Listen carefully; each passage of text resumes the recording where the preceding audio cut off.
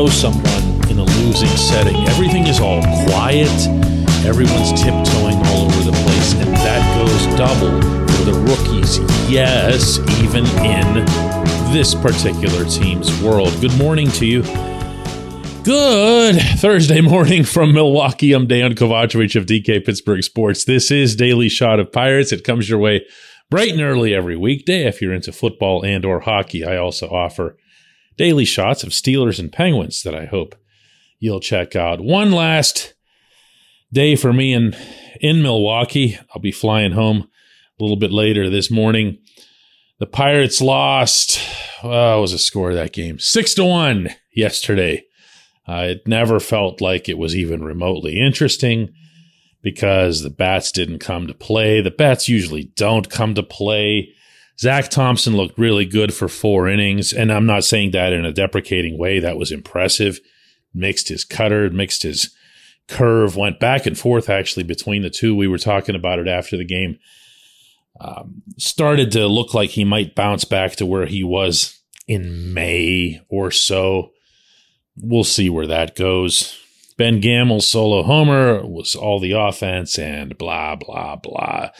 I got to know on this trip here Oneil Cruz better than I feel I'd had a chance to know him before. First of all, because of the pandemic. And secondly, the way his spring training went, he kind of stayed with the Latin American guys, didn't migrate from them much in the clubhouse at Lecom Park. And then just around the time he started getting comfortable, maybe even a little confident that he'd make the roster, he was sent out. And then he comes back, and the team is an absolute train wreck, as it's been ever since the All-Star break. And it's just not conducive. You know, at PNC Park, for example, there's a lot of reporters, a lot of cameras and microphones still, even now, particularly on the weekdays when they don't have to be over covering the Steelers. And I'd really looked forward on this trip to trying to get a way to know him at least a little bit better. And I feel like that happened, and I feel like I understand him way, way better than I did before. Nowhere near where I need to for someone covering the team, but definitely an upgrade. And here is what is the dominant impression that he's left on me. He believes in a non-cocky way that he should be great at this game, that he shouldn't take a back seat to anybody in this game. And I got to tell you, my friends, that's a hell of a foundation for an extraordinary young athlete like him to have mentally. This portion of Daily Shot of Pirates is brought to you by our friends at North Shore Tavern that's directly across Federal Street from PNC Park. It's home of Steak on a Stone, an eating experience, underscoring the word experience. The steak is brought to you partially cooked on an 800-degree stone, and you do the rest. It's a ton of fun, it's a great meal, and it's a baseball atmosphere like no other in Pittsburgh. North Shore Tavern, right across Federal Street from PNC Park. The thing with Cruz that jumps out at you when you watch him from afar is that he can do things that other humans can't. You can say all you want about exit velocity, making too much of it, it's just math, whichever, approach you want to take to that particular discussion. That one doesn't interest me all that much. Exit velocity is just how hard you hit the ball. We can talk about pitching velocity and nobody says anything about exit velocity. It's like, whoa, PR spin or whatever. He hits the ball unbelievably hard. He throws the ball unbelievably hard. He runs unbelievably fast. And because of his size and his long legs and everything else here, he covers an unbelievable amount of ground, as he showed here again yesterday with this amazing, probably underappreciated, I'm guessing, based on that, I didn't see it really go viral anywhere on social media, catch that he made clear out in center field. Clear out in center field.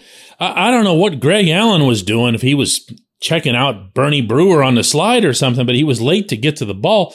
And Cruz comes way out there and gets under it basket style, Willie Mays style. Really, really impressive. He also made another one of those annoying throwing errors. Cost the Pirates a run. He also didn't have a particularly great day at the plate after having had a really, really good one.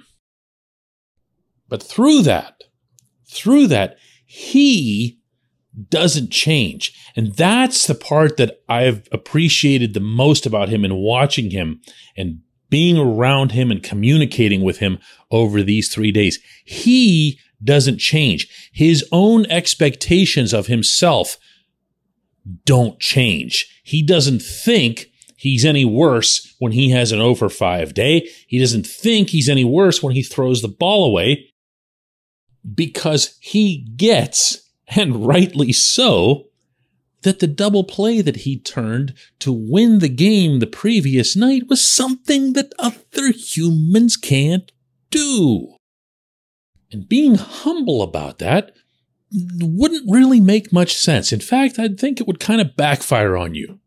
Believe you me, if I could do the stuff that Cruz can do on a baseball field, I would think a lot of myself, okay? A lot more than I currently do. I would think that I am all that and that the sky is the limit and all I need to do is to keep playing and keep working. Cruz's English is not great. He'll get it.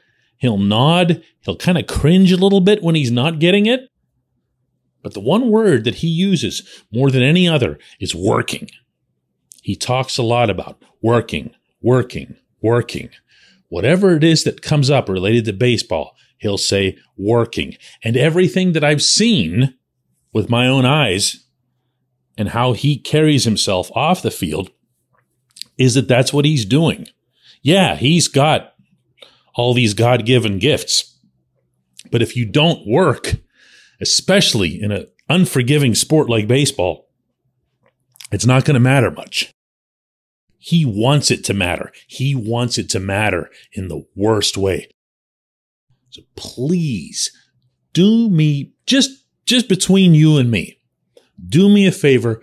Don't compare him to players from the past when you see him screw up. Unless you know about those players from the past and what might or might not be different between them and him. This kid is something else. He really is. When we come back, J1Q.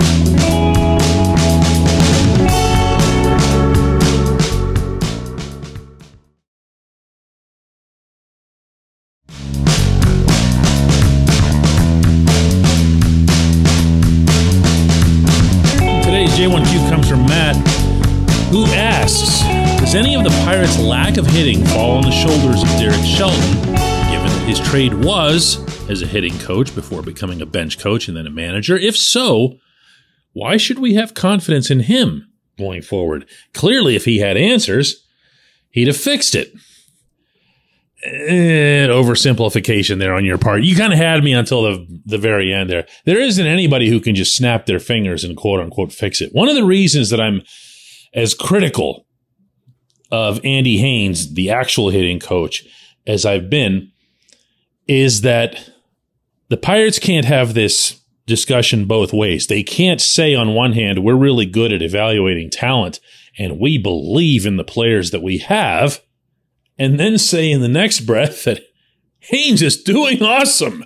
I mean, one of the two is clearly flawed. We are looking at the worst offense in franchise history. That sounds over the top. I've got numbers to support it. This team's current cumulative batting average is .219 and change. The last time that the Pirates hit .219 over the course of a full season was in 1900 never. It's never happened. Not even the 1890 Pittsburgh Alleghenies, the worst team in franchise history, now and forever with that 167 winning percentage. Those dudes, those part-time coal miner dudes, hit .230. while winning a grand total of 21 games. This is, I think, as bad as it gets. And the reason I say I think is because I don't know how much worse it might get next year if nothing changes on this front. Either Cherington and his people become a lot better at finding actual hitters, or you're going to get yourself a different hitting coach. I mean, you can look at the lesser examples like the Yu Changs and the Yoshis and so forth. And Chang, by the way, started hitting as soon as he left, as everyone knew he would once he got to the Rays, because the Rays know what they're doing. The Rays have people who know what they're doing. But what gets me way more than that is when you see Brian Reynolds, Brian Hayes, it's just across the board. Everybody took a step down or several steps down, and they're not hitting the ball as hard. Key in particular is the one right now who just can't make anything other than soft contact. And it looks like, to be honest with you, as if he's confused when he's up at the plate. If they're jamming him, he's trying to go oppo instead of pulling it. He takes swings that seem uncertain, and they end up being these half-hearted pop-ups, and there's just nothing really going on there at the plate for him. He almost looks, I'm trying to use this term advisedly here, he almost looks weak. Like you're just not expecting something to explode off his bat at any point. I'm not avoiding your question, I swear. I have asked Shelton directly to what extent he is involved in the hitting.